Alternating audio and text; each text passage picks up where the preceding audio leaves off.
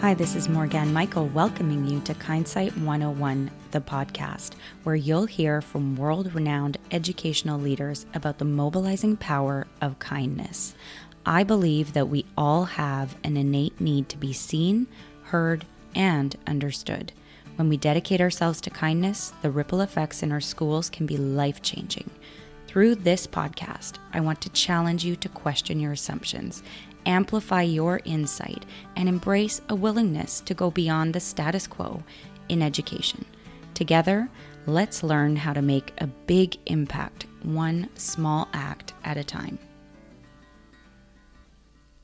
You know, one of my favorite parts of recording this podcast is that I get to speak to a ton of incredible people who are doing what they are meant to do.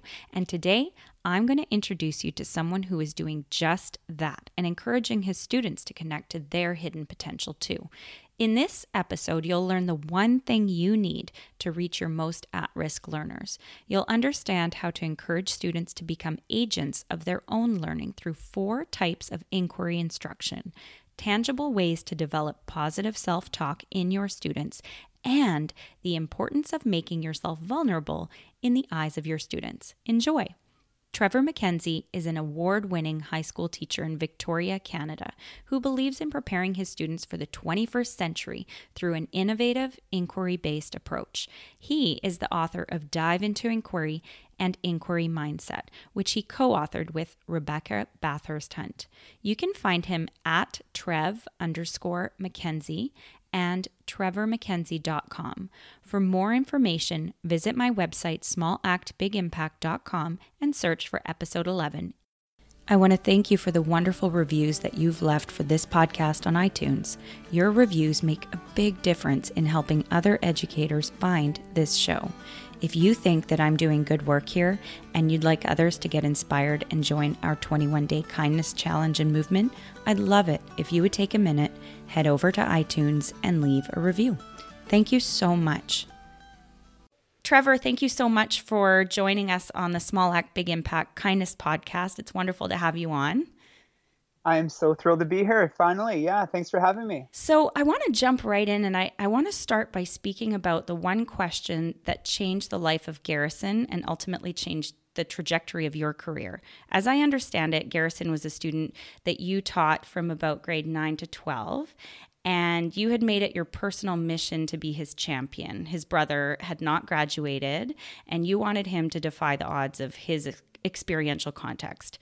So you invested a great deal of time with him, bought him lunches when he came to school without one, and even, and this really touched me, you would stop by on his way to school to knock on the door to his house and give him a wake-up call to ensure he made it to school on time. True story, yeah. Like, that's amazing. But somehow that wasn't enough. And in grade 12, despite your best efforts, he stopped attending. And I know many teachers and many educational leaders have had experience with high-risk children and youth, and it's easy to kind of want to throw up our hands and give up on them.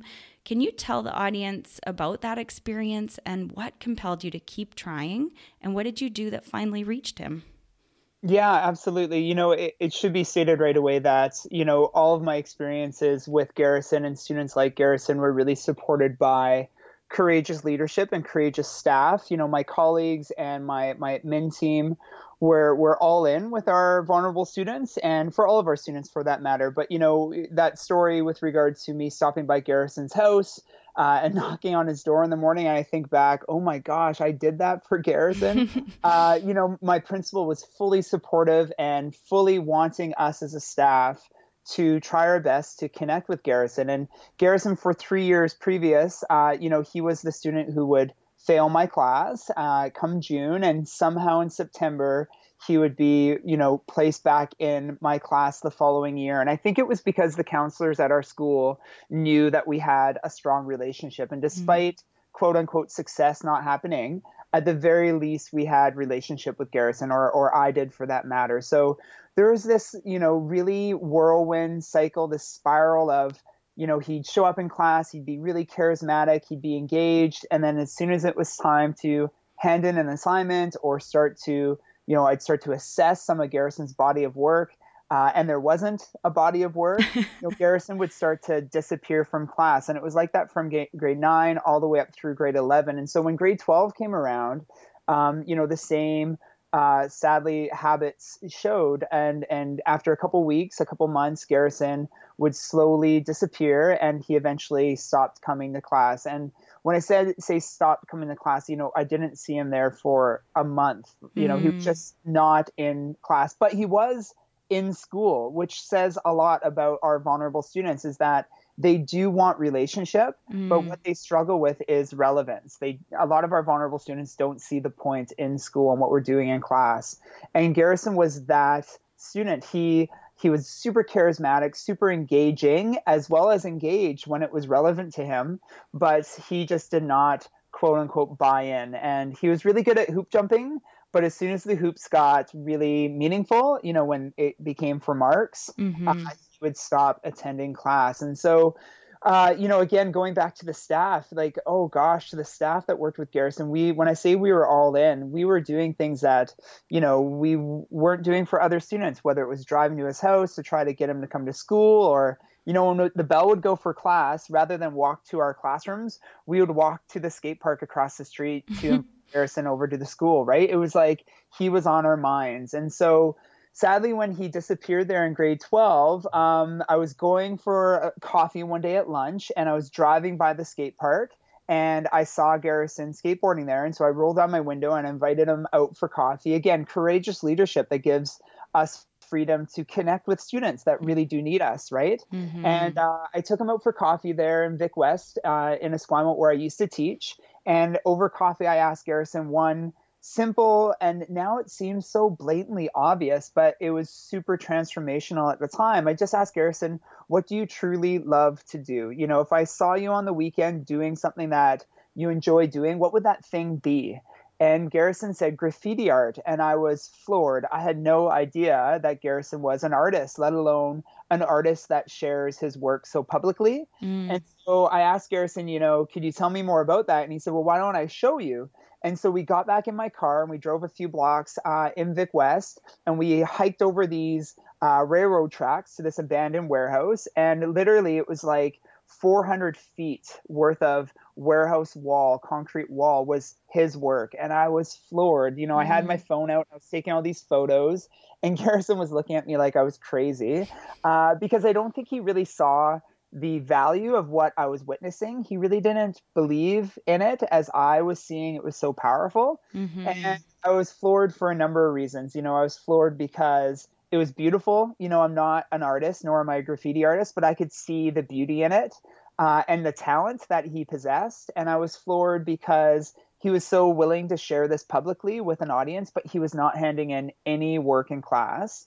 And then I was floored because I was seeing theme, and I was seeing symbolism, and I was seeing metaphor, and all those pieces that were part of my assessment as an English teacher that I never saw from Garrison, I was seeing here in his graffiti art. So, I asked Garrison in that moment on those tracks, could you do something with graffiti art? And he said, sure. When do you want it by? And with students like Garrison, it's like, we'll take anything we get when we And I said, anytime, Garrison. And he said, sure. And so the next day, I kid you not, he came to school, and it was the first day we had seen him in class in like a month, just over a month.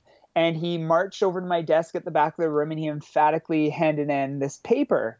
And so I kind of dropped everything and got my students going on a task, and just so I could read Garrison's work. And it was good. Like, I wouldn't say it was great, but it was, not only was it good, it was like, it was the most I'd seen from him ever, which was a huge victory for Garrison.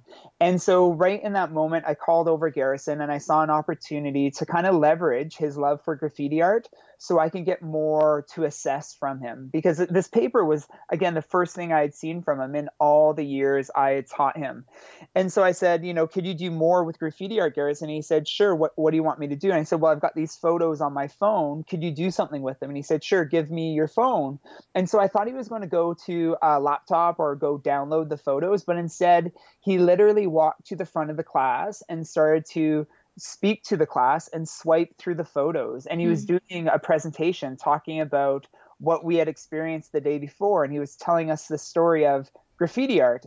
And I was floored. Like, again, shock, shock, shock. I took out my grade book and I started to take notes. And as students would ask Garrison questions about the colors he was using in his art, Garrison would talk about symbolism. And I was highlighting this in my grade book. As they were asking him about the phrases he was using, Garrison would talk about theme. And again, I was writing in my grade book. And there were all these pieces that I needed to assess in Garrison's body of work that were just surfacing from this conversation around graffiti art. And so for the rest of the year, it was graffiti art 100% of the time. It was when we were doing Hamlet, Garrison was doing, a research paper into, the roots of graffiti art. Or when we were doing a persuasive essay around, globalization, he was doing a persuasive essay to the mayor of Esquimalt, trying to convince her to legalize graffiti art in some of our public spaces. And so, at the time, I thought it was like, really transformational in the sense that, I never experienced something so personalized with a student before. But now I see it as being transformational because it was just such a simple question that I asked. And when you ask that simple question of your students or of yourself, and it opens up doors to possibilities and opportunities that you never imagined could come true in the classroom.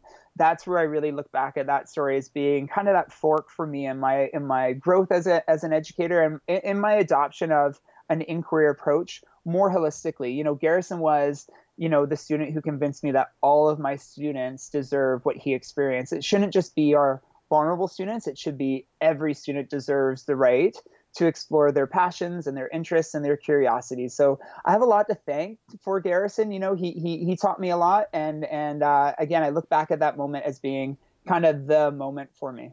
That's such a beautiful story. And I think on some level, it really resonates with me. And just in terms of how much you were able to kind of get beyond the walls of the classroom and see the student for who he was, what he was bringing, and the expertise in art that he had within him already. And with your ability, you were able to shift his thinking and align it with yours in terms of valuing that. Because I think sometimes with school, we get so bogged down in what things should look like and the grades and the outcomes. And it's really, really easy to value a certain type of skill over another, or even to not really see the essence of a student and really see them as a number or as their skills or even as their deficiency, because all you want for them is to be successful in accordance to whatever metric it is that you might be using that day or that week or whatever. And so I think this is the beauty of inquiry, is the fact that it opens up everything in the classroom to who are these students who are before us, and giving you the ability to get to know them and for them to get to know themselves. Can you tell me a little bit about what inquiry means to you and what it is? Yeah, inquiry for me, I think it's very powerful for two big reasons. I think, as I shared with Garrison, it really does honor the whole child. That, holistically, it's much more than, disciplines and subjects and content. It really is, creating empathy. It's creating confidence. It's creating some honesty and vulnerability in learning, and having students feel empowered with that honesty and that vulnerability through self-reflection and through taking a genuine agency over their learning. The inquiry classroom is not a consume teacher-learner relationship. It is kind of a partnership, navigating through learning and sharing those responsibilities and the heavy lifting of learning. And I think for me, that's really where it's truly meaningful with a student, is that the self-regulation, the social emotional learning that occurs in inquiry is super, super powerful and meaningful, and it's authentic. So, I think inquiry honors the whole student, the whole child, but I also think inquiry better prepares students for the world of tomorrow. I think some of the skills and the dispositions and the character that really is being kind of sharpened and elevated in inquiry, those are the pieces that are going to prepare our kids for the world of tomorrow and the uncertainty of tomorrow. And we hear this in the educational kind of sphere, the global discourse around learning and teaching and education is that, content and memorization of facts and consuming content isn't enough anymore. So what is a pedagogical model, a teaching and learning environment that we can adopt that lets go of that consume content and passive learning model and truly gives our students responsibility over learning and have them reflect on these dispositions of, being a creator, being an innovator, being someone who's reflective in their learning, and then demonstrating that growth mindset and persistence in moving forward to grow and to change and to adapt. So I think inquiry is really powerful in those two faculties, both in honoring the whole child and then in also preparing them for the world of tomorrow. And so in order to do that, to transition into the inquiry classroom, for me, it really is a scaffolded approach to inquiry where I'm modeling my own inquiry throughout the year and throughout, especially the onset of the year. I'm really kind of in control of the inquiry, if you will. I'm really, sharing my thoughts and sharing my reflections out loud. And all of that is quite intentional for my students so they could hear how learning sounds to me, both with regards to the questions I'm asking and, the resources that I'm pulling in to help deepen our understanding of these big questions. And through that modeling, what we're doing is we're giving our students the tools and the understandings to essentially become inquirers themselves. Because as we know as parents, our children are naturally inquirers, aren't they? They're discovery focused, they're exploring the world around them. Those why questions are just constant in our young children's lives. And somewhere in their learning throughout, the younger years in school, that natural curiosity and that discovery becomes a little dulled and the edges of that curiosity become a little bit rounded. And so by the time they get into high school, I really have to spark that high interest and that natural curiosity again. And so part of that is me modeling that through asking big questions and showing my excitement for learning.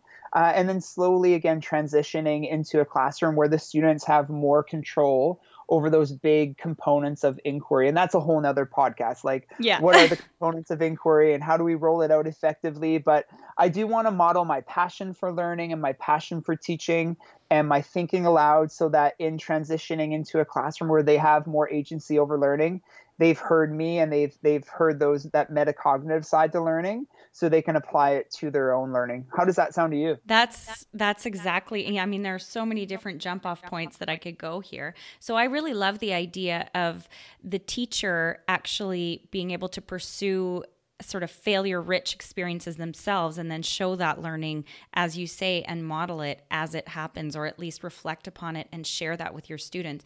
There's been a lot of research around sharing vulnerable or even embarrassing moments with either your students or your colleagues or the people, your employees, and how that can actually spark quite a bit of creativity and just the ability for them to let go and actually take risks themselves. So by modeling that, what you are creating as a leader is this environment where failure, quote unquote, is embraced, and the whole idea that we're learning through these challenges and that it's not really about the end product, it's about the process of getting there. So I'm just thinking, how did living through the process of inquiry yourself, whether it is through writing a book or even the whole process of rolling out inquiry and the trial and error of maybe it worked, maybe it didn't. And I can imagine you had moments that now you reflect upon that were just really difficult to get through. So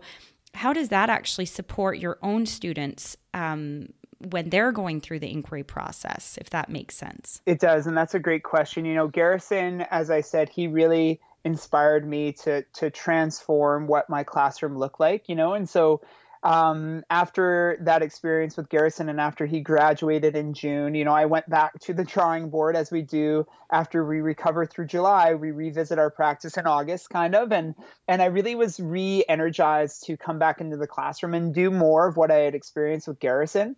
And I was super gung-ho and I was really enthusiastic and I was a cheerleader of this new idea with my students that we were about to embark on.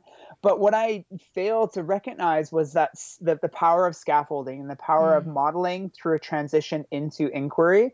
And so for that first year back, I kind of threw my kids into the deep end. I said this experience that I had last year with Garrison was super powerful. I shared with them Garrison's story. I was modeling. I was intentional.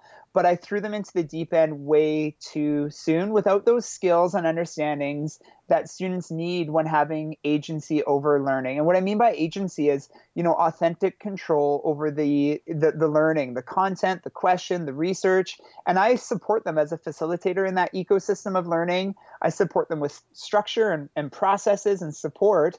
However, they have a ton of authentic responsibility in that ecosystem, and so I tossed them into the deep end way too soon and too enthusiastically. They were really overwhelmed, and that caused a lot of anxiety, a lot of stress, a lot of nerves. And so when we talked, or when I mentioned previously about the social emotional side to learning, this was really it. It kind of smacked me in the face. I knew that I had to revisit how to scaffold properly, how to model, and what does it look like to make that holistic change, that big transformation from the traditional classroom to the inquiry classroom. And once I figured out that scaffolding, and it took me a few years, to be honest, to figure out, okay, what's the timing? And then also, how do I know if my students are ready for a transition? How do I, what kind of data do I need to collect? Is it observational? Is it anecdotal? Is it hard data? But once I figured out what the process was, I came to the understanding that even if I have a strong structure, a strong scaffolded approach to transitioning into inquiry, with our bell schedules and with our semester systems, our students are literally changing frameworks hour by hour by hour throughout the day. So they'll be with a teacher who teaches in a completely different style, a non-inquiry approach, and the bell would go. And in that 5 minutes, I'm expecting them to come to my class and ready to take on more ownership and a more meaningful role in their learning. It's impossible. Like that 5 minutes is hardly enough time for them to use the restroom, get some water, and have a snack, let alone shift mentally for this different role in learning. So really what I've learned to do over my years is to, and it sounds so simple, but to slow down, take a breath, which is probably what I haven't modeled in this podcast. It's been go, go, go. But I'm so excited to share, so forgive me. But really to slow down and let go of some of those ideas of what I thought were good in my practice and really aim for great in my practice. And by letting go of some of those things that were good, it really freed me up to let the great grow and just settle down into the moment and help my students settle down into the moment. Just today I was watching my students come into class, and it was such a beautiful thing. The first 10 minutes, not a single student took out their phone. They were talking to each other. They were kind of self-regulating, right? That's what our students naturally do. That socialization is self-regulating into learning. And so I just let that social time kind of bubble over for 10, 15 minutes before and I was going around the room connecting with students, but before I kind of wedged my way into the plan for the day, I was just so thrilled that there were no phones out. And so by letting go of what we think we need to get done with our students to let some great things happen, I think that was another big shift in my practice. So, definitely I kicked my kids into the deep end too fast, too soon. And then even in revamping that structure, I really have to be mindful minute by minute, hour by hour throughout my day to truly meet the needs of my students, because we're asking a lot of them in their 8 hours that they're with us at school, and to really be mindful of that as they enter our classrooms. Absolutely. And it's great that you're talking about the structure. And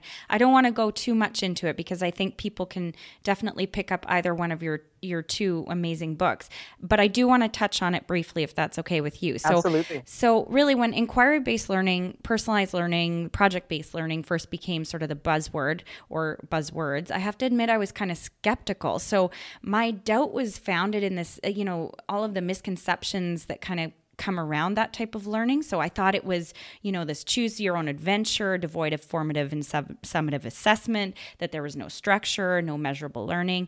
I worried that our students would lose their competitive advantage to get into good universities because they wouldn't have the strong foundations in literacy and numeracy.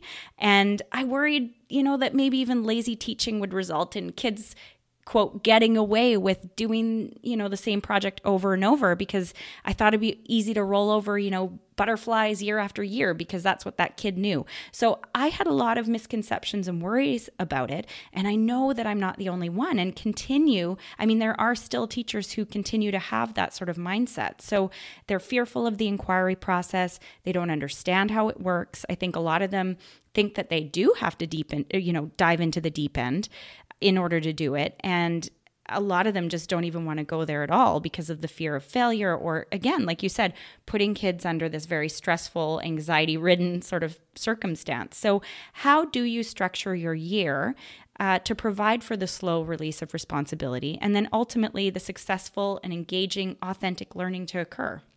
Yeah, I think you raised some really valid points. All those fears and all those concerns you had around inquiry, those aren't myths. Like, those are the realities in some schools. And to be honest, I think that there are some misdefinitions of inquiry. When we look up inquiry, or when we do a little bit of digging, inevitably, a lot of teachers find the free inquiry side of the spectrum, which is that messy space where students have a lot of control over the content and the demonstration of learning and the assessment piece. And kind of what Garrison experienced with me was free inquiry. And it really worked for Garrison. And as I spoke briefly to, that was the error I made in revisiting inquiry, was I threw all my kids into the free inquiry end of the pool too fast and too soon. So a lot of those concerns I have as well as an inquiry teacher. And so when I visit schools and I help them adopt an inquiry model, we look at the spectrum of inquiry. We look at the 4 types of inquiry. So if we can imagine a swimming pool, and a lot of my work revolves around the swimming pool analogy. So if people find me online through the podcast,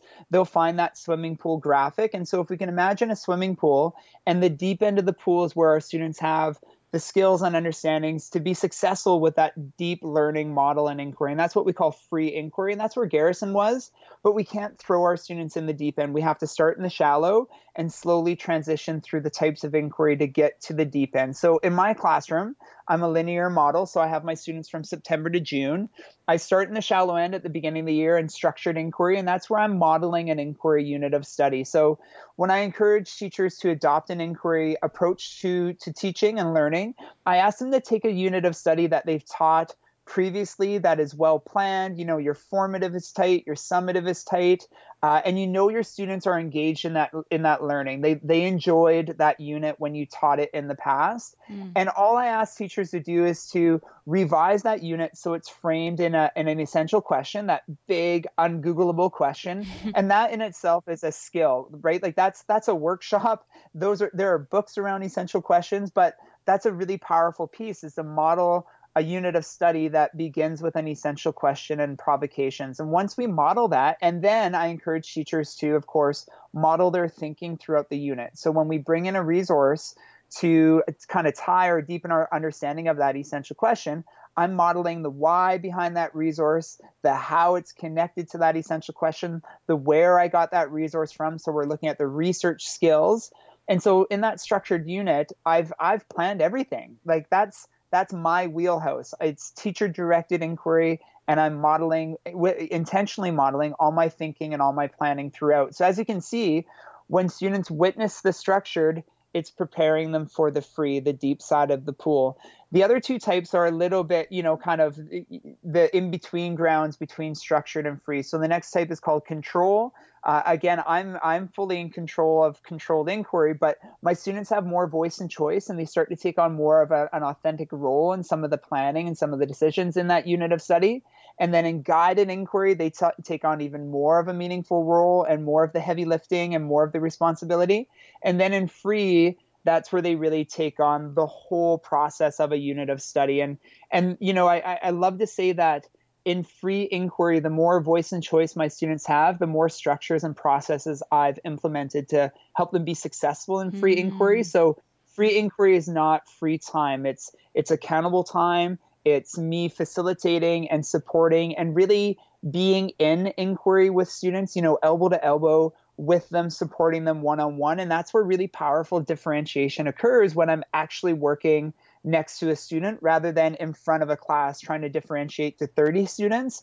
I can differentiate for one student to truly meet their needs. And so, as you mentioned, both books are rich in the how. I think the why behind inquiry is really clear. I think educators around the world are talking about how we need to do things differently for our students, and how the model that we've been used to over our careers and as a learner, as a student, I may have survived it. That doesn't mean it was good for me. The world has changed. And so the why behind inquiry is really clear. It's the how. And I think this is where the books really come into play, and conversations like this are really powerful, because we can start to focus on, okay, well, how can we transition into inquiry, and how can it not be, as you refer to, messy and, butterflies every year for the rest of their educational journey? How can it kind of be a balance between the teacher and the learner? Yes. And that's what my work really tries to strike as well. There is a balance there. There is the teacher facilitating, but also the teacher leading, as we should in our specific kind of grade levels and teaching areas. There's some really rich things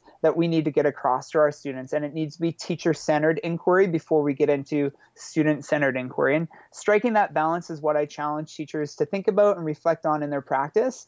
And that's where I think my work really supports them in adopting, powerful, rich, authentic inquiry. I totally agree. And I think that's exactly it. I think a lot of people are just fearful that the little bits and pieces that really culminate to a better sense of sort of the world and the understanding of kind of navigating, you can't really do free inquiry without those bits and pieces. So I think it's so important for teachers to hear that part, that we're not saying throw everything out. It's really about integrating it. And then once you can get beyond that, it's pretty incredible what some of these students can do in terms of taking ownership and having agency over their learning. So I really appreciate you spelling that out. I want to talk a little bit about this concept of the dip, which I find really fascinating. So there are a number of different authors and creatives who have written on the challenges of engaging in the creative process through projects or art.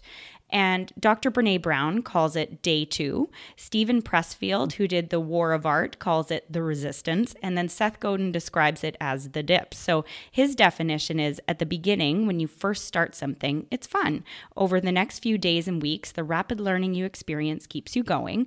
Whatever your new thing is, it's easy to stay engaged in it. And then the dip happens. The dip is the long slog between starting and mastery. The long slog that's actually a shortcut because it gets you where you want to go faster than any other path. So how do you support yourself and your students through the inevitable dip that comes with this kind of learning? The dip is where many people quit. It's just too hard. How do you keep going, and how do you keep your students going through it? Yeah, I'm so thrilled that you raised this. Well, first and foremost, I talk about just what you're referring to with my students. I call it the roller coaster of inquiry, and that excitement and that anticipation, and then like the fear and dread and uncertainty. And then when the excitement wears off, right? It's like, oh, this is more work than I thought it was going to be. I thought I was exploring a passion. It turns out he's wanting me to work on my passion, and where's the fun here? And then of course the uncertainty of not finding what you wanted to find, right? Like, oh, I thought my inquiry was taking me in one path and now it's taking me in another. And so when I referred to earlier about modeling and reflecting out loud with my students, this is something that we talk about in inquiry often, is the uncertainty of it all, the highs, the lows, that social and emotional side to learning that, in the traditional classroom, we don't really get to talk about, because it's kind of like, we're always tapping our wrists, right? Like, we got to get through this. We got to get through this. We don't have time to talk about you and how you're feeling about your learning, which is so backwards and wrong. Yes. And so I love the dip. I love the roller coaster in the sense that it really is a great metaphor for what we should kind of prepare for in inquiry. And so absolutely, I talk about it. That's number one. And number two, I firmly believe that passions, they just don't happen, as you referred to as Seth Godin, wasn't it? Yeah. Yeah, passions don't happen, overnight. They happen because we stick through that slog and that dullness and that tediousness and the bore of work. And slowly over time, through the highs and lows, of sticking to something, it turns into a passion, something that we truly love. And we love it not just because it makes us feel great and the endorphins are flowing when we're doing it, but because we did slog through all those hardships. And that to me is the true power in inquiry, is when we could talk about the perseverance, we could talk about the grit and the growth mindset, but it's connected to the authenticity of the student's experience. And so really when that happens, that's like my bread and butter time. That's where I'm, doing the student conferencing where, my students are all working, quote unquote, but I'm calling students over. I'm modeling what they could be doing. I'm asking them those guiding questions where I'm just not saving the day, right? I think that's the worst thing we can do in that slog, is just kind of throw them the life preserver and save them from the storm that they're in. Really, it's what kind of guiding questions can I ask my students to get through this on their own with me at their side. So, one thing that I love to have up in my classes, and, if you've seen any webinars I host from my classroom, is I've got all the graphics from my books and the book with Rebecca Yeah. up in my classroom. And so they're actually teaching tools. Like I point to them and I talk about them and I ask my students to reflect on them. So, there's this one beautiful one that Rebecca created for Dive in Inquiry, which is kind of like this adventure map of inquiry. And it's got these Love little that. checkpoints, and it really does help us see that even though it's uncertain and it's kind of, an adventure and there's risk involved, eventually we're going to get to the peak of the summit. We're going to get to this place where we're really proud of what we accomplished, and it's not going to be easy. And so again, by having those maps and by having students understand that what they're feeling, those anxieties and those nerves and that vulnerability and that honest kind of moment, that's kind of expected, and that's what we really want. The manufactured stress around standardized testing and what that's doing to our students and their well-being, that's not healthy, and that's not preparing them for tomorrow. What's going to prepare them for the world of tomorrow is to, kind of figure out how to navigate these moments in their learning where they're actually going to persevere through them. And so, the dip, I try to model it. I try to talk about it, and I definitely try to meet with my students one-on-one as much as I can when it occurs. Love that. And I think that's exactly it. I think that's where my thinking goes as well, is in this very, very uncertain world where really no amount of content can really prepare our kids. They need to really be adopting an entrepreneurial mindset where they're able to identify problems in the community and in the world around them, or even issues that they want to figure out so that they can scratch their own itch, if it's an interest or a service or a product or whatever it is, and then be able to have that skill that gets them through that dip, so that maybe on the other side of it, they actually create something that other people will use, that will be of use to people. And I think that ultimately is an extremely scarce resource that most of us, a lot of us tend to want to give up when it gets hard. And, when I think of STEM at any level, but STEM activities can be really painfully difficult with kids. And it's sort of part of this inquiry process, or it can be. And so really pushing beyond that, and then kind of building this muscle of perseverance and grit, like you said, and understanding the learning process is incredibly important. So can I just briefly interrupt you? I just want to point out something really powerful that you said, which was, if we are wanting our students to leave our schools with this kind of entrepreneurial mindset where they're able to kind of identify this authentic problem or, genuine challenge in our community and in our world, and tackle that and kind of figure out, at least a plan to solve that. We don't need them to solve all the world's problems tomorrow, but, can they kind of be in that muck and mire of authenticity? If that's our goal, and, in some of our classrooms, they are answering summary questions at the end of a chapter of a novel study, right? Yeah. Those are the two bookends of learning right now. If that's the experience of some of our kids, and then we want them to be kind of the innovators and problem solvers of the world of tomorrow, my goodness, we need scaffolding to help them through this transition. We need to be modeling the changes we're expecting them to kind of grow through in their new learning role in this inquiry model. And I couldn't agree with you more. That's definitely my goal for my students. But when I go and I visit schools and I hear teachers are kind of doing that same old thing, well, it really does force us to look at the transition, right? And look at how we can most powerfully support that transition into that really meaningful outcome that you refer to. Yes, absolutely. So I'd like to switch gears just a little bit, and I'd like to ask you, how do you think that inquiry-based learning helps facilitate inclusion within schools? Because I know that that's a real tricky point for a lot of people, and I think people want to be able to use inquiry to support our range of students. How would you say that inquiry lends itself to inclusion within schools?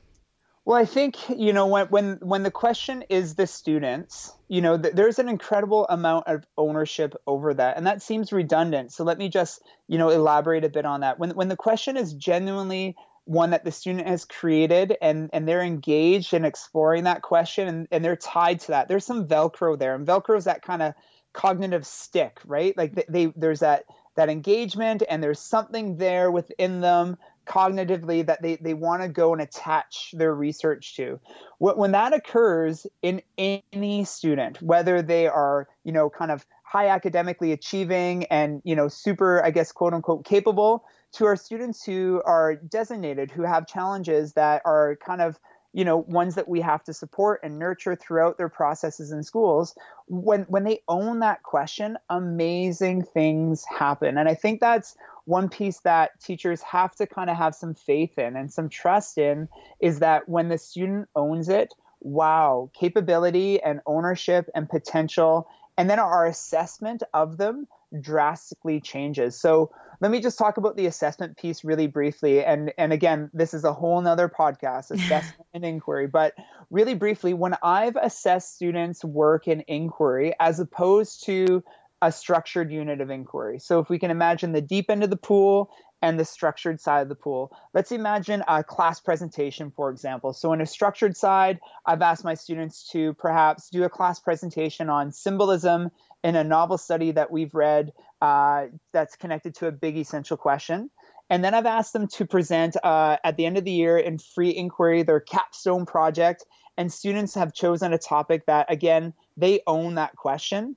My assessment of them is always better at the end of the year. And it's not because I've taught them how to do amazing presentations. It's because all those nerves and stresses and anxieties around presenting are kind of, taken off the table of the assessment, because they are so confident in their topic, because they are just so connected to it. And so when our students who have, designations and IEPs, when they take ownership over their learning in such a manner as in inquiry, our assessment of them is really something transformational. It's something that they haven't experienced before, and we haven't necessarily gathered from them before. So I ask teachers, educators who are thinking of adopting inquiry in that inclusive ed kind of ecosystem to have some faith, give it a try, and look at your assessment, look at how it changes over time. And then the second piece is, I love having students kind of buddy up in inquiry. And I do this with kindergarten classes and grade threes. I always hear from kindergarten teachers, well, inquiry is way too big for my littles. But when you buddy them up with some grade threes or grade fours, and you tie a big with a little, that's what we call them, the bigs with the littles, with kind of like a joint passion or interest or question, there's some modeling and there's some sharing of that heavy lifting that occurs. Mm-hmm. And it really is a beautiful thing to see that natural collaboration and the creativity that surfaces from that partnership. And so the same thing goes in my classroom. I always try to encourage students to find those natural synergies across inquiry kind of units and questions and passions, and all the more powerful for students who kind of balance each other's strengths and kind of, I guess you could say, challenges up. If a student is, having a tough time with the research faculty of an inquiry, and they're buddied up with someone who is a strong researcher, they're doing the heavy lifting together. And so I do encourage teachers to consider where we can have those natural collaborations occur.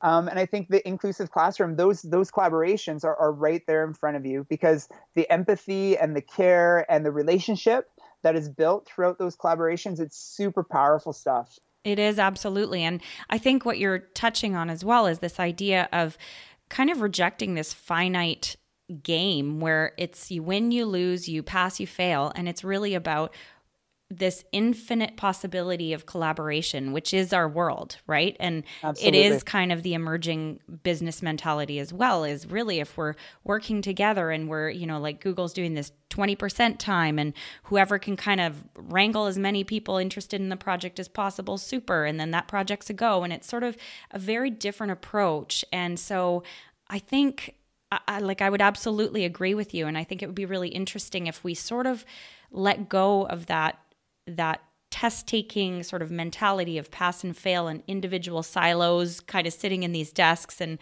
really embrace that collaborative approach, because I think you're right. Yeah. Yeah. And, some of the most amazing kind of inclusive ed or spec ed spaces I've visited in the last few years, really one kind of characteristic or hallmark of those spaces has been that the students, not only do they know their challenges and their strengths, their IEP, not only do they know their IEP really, really well, but they were part of building that. They were part of building their inquiry plan. It wasn't something that happened with the teacher and with the parent and with, a counselor or a learning assistance teacher.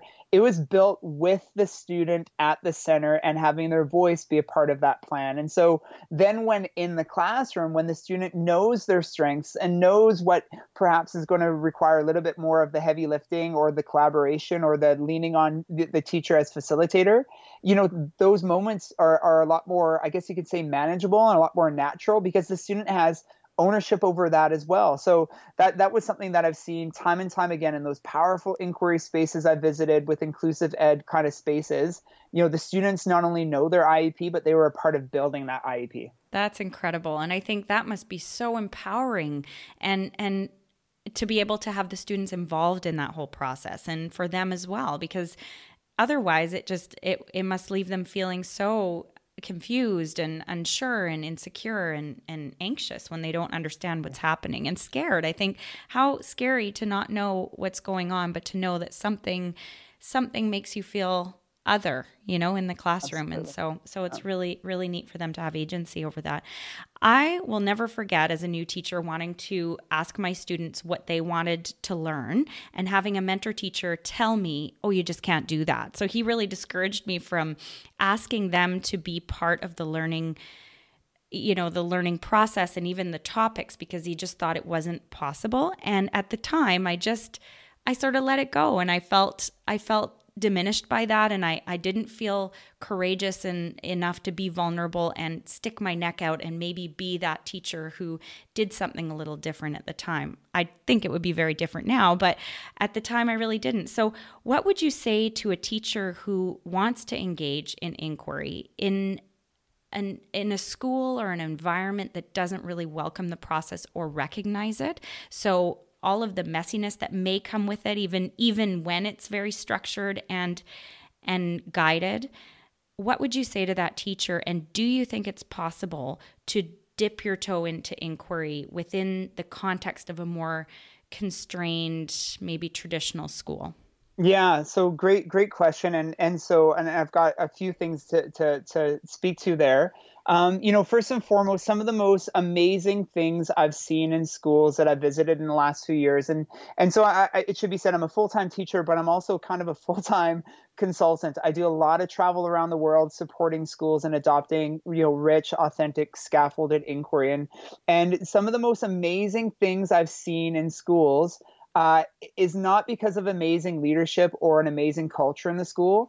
It's kind of happening in a classroom in spite of a lack of amazing leadership and a lack of an amazing culture, right? And so although I've been in schools that do have great leadership and a great staff kind of collaborative value of inquiry, the most amazing stuff I've seen has happened in spite of that. So that shouldn't be something that, not having a courageous leader or administrator like I did with my leadership with Garrison, or a staff such as the staff that committed to Garrison, that shouldn't, bring you down. And that shouldn't be something that deters you from doing what's right for your students and being present in the moment, minute by minute, hour by hour, day by day, in meeting their needs. And that's where inquiry really is a powerful approach to learning, is you're meeting the needs of the students that you're facing beyond the tests and beyond the prescribed learning outcomes and the standardization of curricula. It is meeting the students in front of you and forming that relationship. And I think no educator in the world would deny how powerful that is. Relationship. So, that's something to keep in mind. You don't need amazing leadership or a culture to do amazing things in inquiry. The other piece is dream big. Like, have that 4-year plan of what you want your classroom to look like 4 years from now, but start small. It doesn't happen overnight. It doesn't happen in a single year.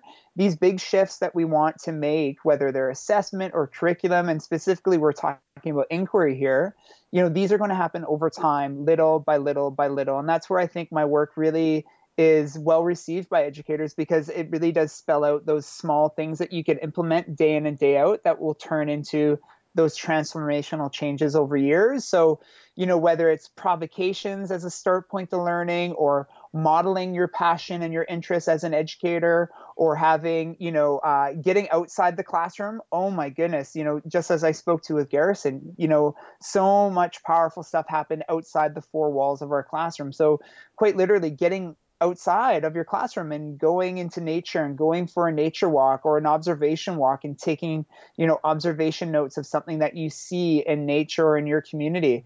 Just that is starting to challenge some of the status quo and some of what, the traditional classroom values in terms of learning.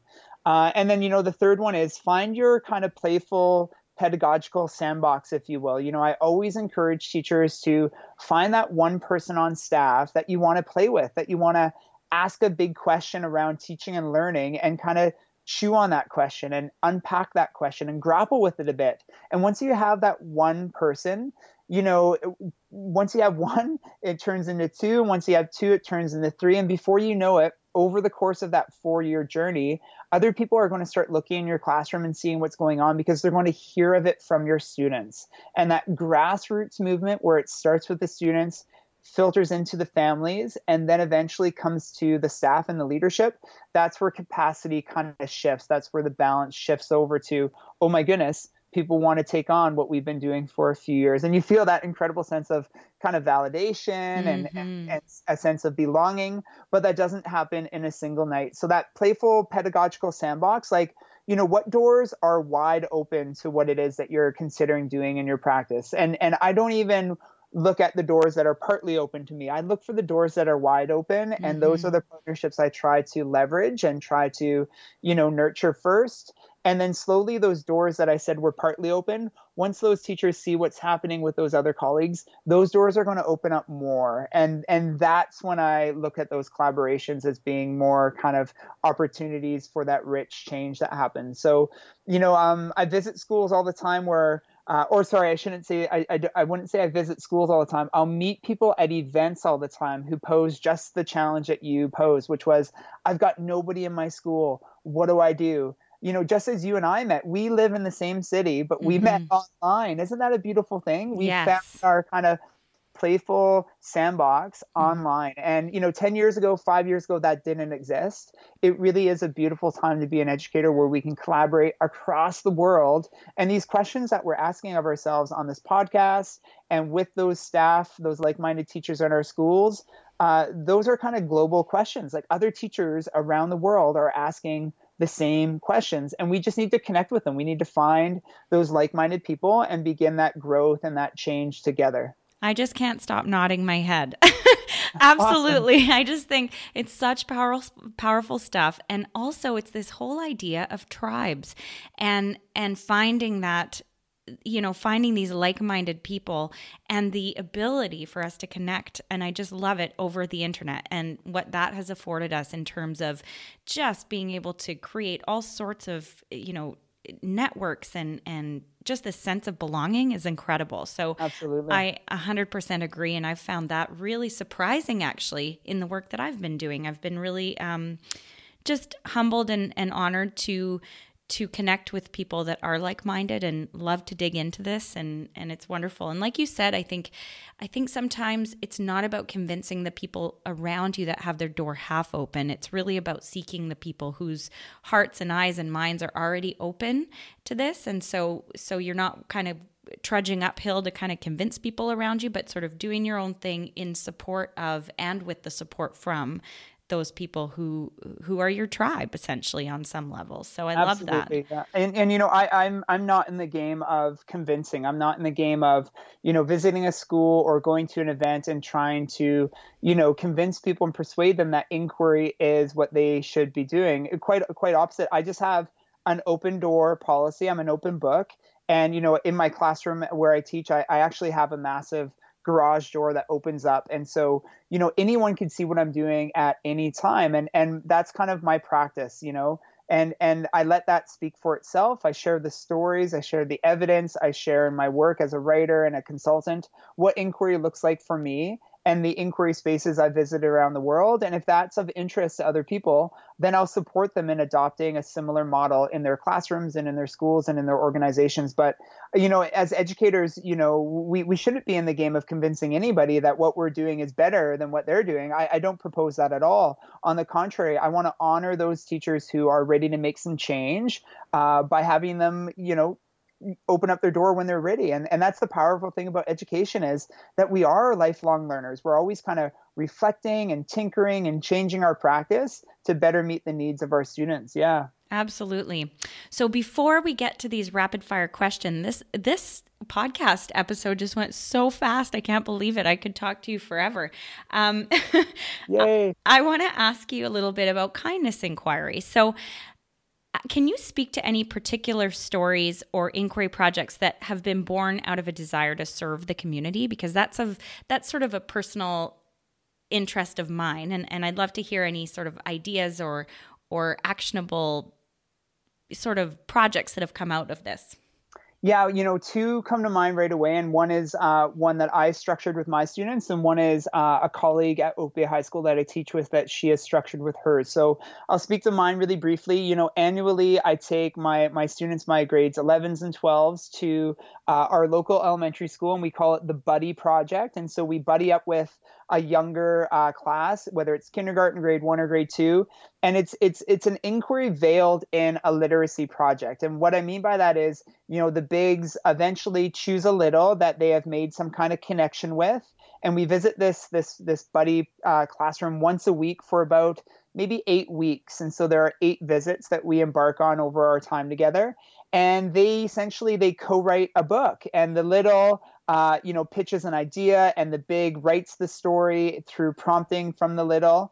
And then the little does all the artwork. And at the end, the big gifts this little the book, and they visit our school on a field trip, and we have some food and we celebrate. And the artifact of our time together is this book that they co-wrote. But underlying all that are some really rich foundational kind of characteristics and dispositions that are really powerful for our learners to hone and sharpen and elevate. So things like empathy and things like, compassion and care and patience. And, time and time again, when the littles visit our school, inevitably they have parents help them on this little field trip, right? And I'll have parents come to me during this field trip to our school saying, my son and I, we were at the grocery store, and my son started to tug on my arm, and he said, "Mom, there's my buddy. And my son went over and introduced me to the buddy who is working at the produce at our local shopping store, our grocery store, or the big buddy was the lifeguard at the swimming pool for swimming lessons." Like, time and time again, these ties in this buddy project obviously filter into our community. And I think that's the beautiful thing about the Buddy Project, is we choose our community elementary school. So there's immediate empathy from our bigs. They're actually going into the classrooms and through the halls that they walked only 10 short years ago. And they are putting themselves in the shoes of a little. And when I ask my bigs to choose a little to work with, eventually, after 2 or 3 visits, I say, well, who do you want to spend the rest of the project with? The reasons behind their selection are always deeply personal. Things like, the buddy I'd like to work with is really shy, and when I was young, I was shy too. So I want to help them be a little bit more confident. Or, a big will say, so and so really loves hockey, and I love hockey, so there's my tie.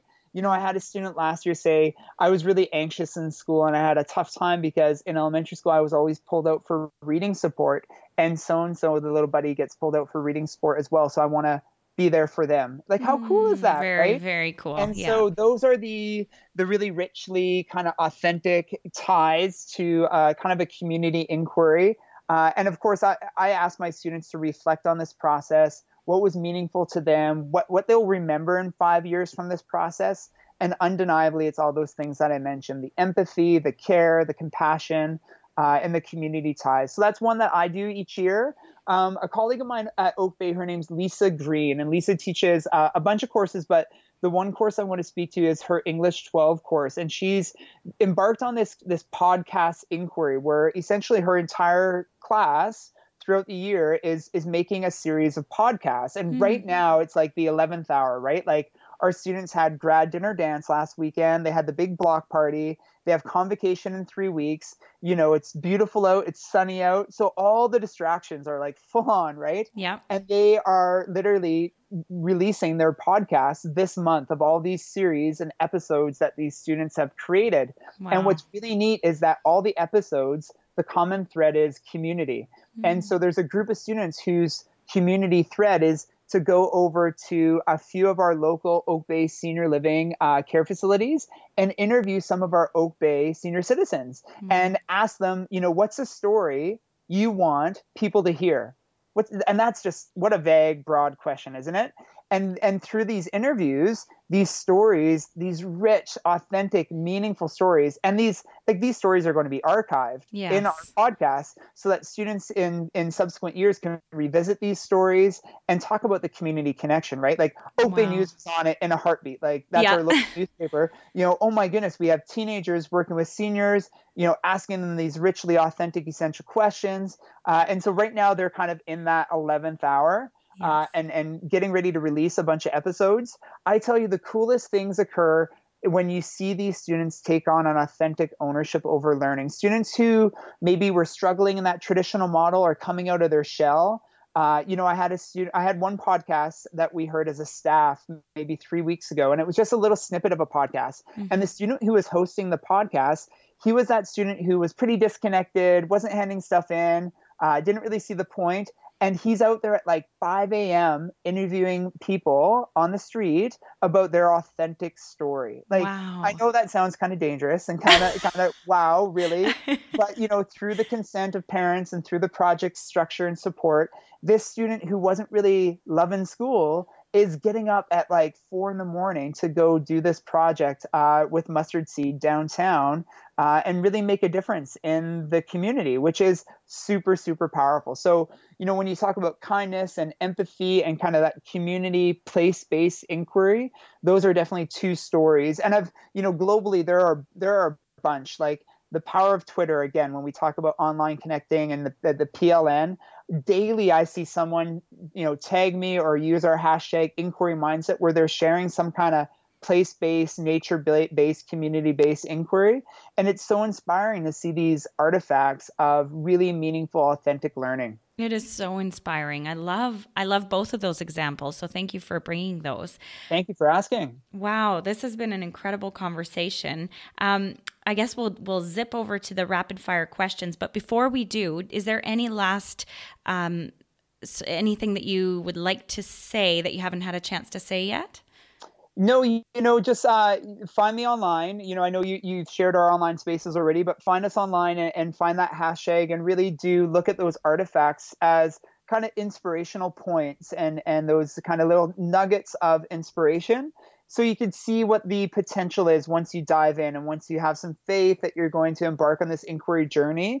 Those little, artifacts and the sharing that's occurring online using the hashtag really are those pieces that are going to kind of inspire you to stick with it and know that on the other side, there are some pretty amazing benefits for our students. Yeah. I love that. Thank you. And just share what that hashtag is again. So the hashtag is Inquiry Mindset. So find that, in our new book, Inquiry Mindset, at the end of every chapter, we call on the reader to share to the Inquiry Mindset hashtag. And it's really blown up. Like I hadn't anticipated how well it would be used so quickly. And as I said, I wake up every morning to just hundreds of notifications of people sharing around the world. And some of it has nothing to do with, a physics inquiry or a chemistry inquiry or a math inquiry. But what it does have to do with is genuine student-driven inquiry. And that is just a beautiful thing. That's so amazing. Thank you. Thank you. So could you define what kindness means to you? Ooh, kindness means, wow, that's such a good question. Kindness means a little bit of giving and a little bit of being open and comfortable with accepting. Okay, good one. What book or books have you gifted most often to people? Oh my goodness, I've gifted Make Just One Change. And it is essentially how to ask rich and powerful questions in the inquiry classroom. So of course I gift it because in all my work as an inquiry teacher, it is the one artifact outside my own work that I feel will truly kind of elevate the inquiry classroom. So that's definitely something that I buy multiple copies of it and I have it in my bag. And, if I don't give out my books, I give out that book. Yes, absolutely. And do you want to just say the titles of your books and just so everybody, absolutely. Yeah. So my first book is titled Dive in Inquiry, Amplify Learning and Empower Student Voice. And that's been out for a few years now. And that one really was most widely received K to higher ed, but the examples in there are middle school, high school. And then my most recent publication is with Rebecca Bathurst Hunt, who's an amazing kindergarten teacher. Mm-hmm. And so we co-wrote Inquiry Mindset, and that really is a specific lens on the K to 7 classroom. So the elementary years, and really having that natural curiosity and passion, discovery-based kind of energy around learning be something that is harnessed and supported throughout those younger years. So that when they come to me in high school, they're kind of ready to inquire more deeply and more powerfully. Love it. Thank you. What one skill or superpower does a teacher need to lead with in order to be effective? It's got to be for me to just be present and be in the moment, and that ability to turn 180 in a heartbeat and meet the needs of a student. And that always changing need, right? One student needs you in terms of maybe a skill or, I'm an English teacher, so maybe it's a writing support. And then I turn around and it's a social emotional need. And then I turn around and it's, an extension, some flexibility or some understanding is needed. So just to be present and the ability to shift in a heartbeat. Yes, love it. The pivot. Yeah, the pivot, absolutely. What one skill or superpower does a principal need to lead with in order to be effective? I think a really powerful principal listens and then supports, and powerfully supports. And the most amazing administrators and principals I've worked with have been the ones that can see the potential in teachers and in students and really supports them in reaching their potential. And sometimes that's getting the heck out of the way. And sometimes that's providing the processes and structures to have them reach their potential. So, the most powerful administrator I've ever met, he was an amazing listener. And when he spoke, what he had to say, you knew what was coming, was really, really meaningful and on point, and was well informed. That's great. Last one. What question or quote would you print on one of those quote cups that are sold in big bookstores that would be read by millions? Wow. Oh my goodness. You can be anything, just stick with it. Nice. Yes, that's a great one. That's perfect. This was great. That's it. Thank you. Fun. Yeah, thanks for hosting me. And that was so much fun. Thank you. Thank you. This has been another episode of Kindsight 101, the podcast. For links to resources mentioned in this episode, visit smallactbigimpact.com and click on our podcast and choose this episode number. Now, I'd love to give my audience a heads up about my new book, which will provide ideas, actionable strategies, and inquiry-based approaches to creating a kinder classroom through serving the community. Subscribe to my blog for more information. Now, I would love to hear from you. What's the biggest insight that you gained from this conversation? Head over to our website, smallactbigimpact.com, leave a comment on our podcast page, or tag and connect with us on social media with the hashtag SmallActBigImpact to share your inspiring story of kindness. Can't wait to hear from you.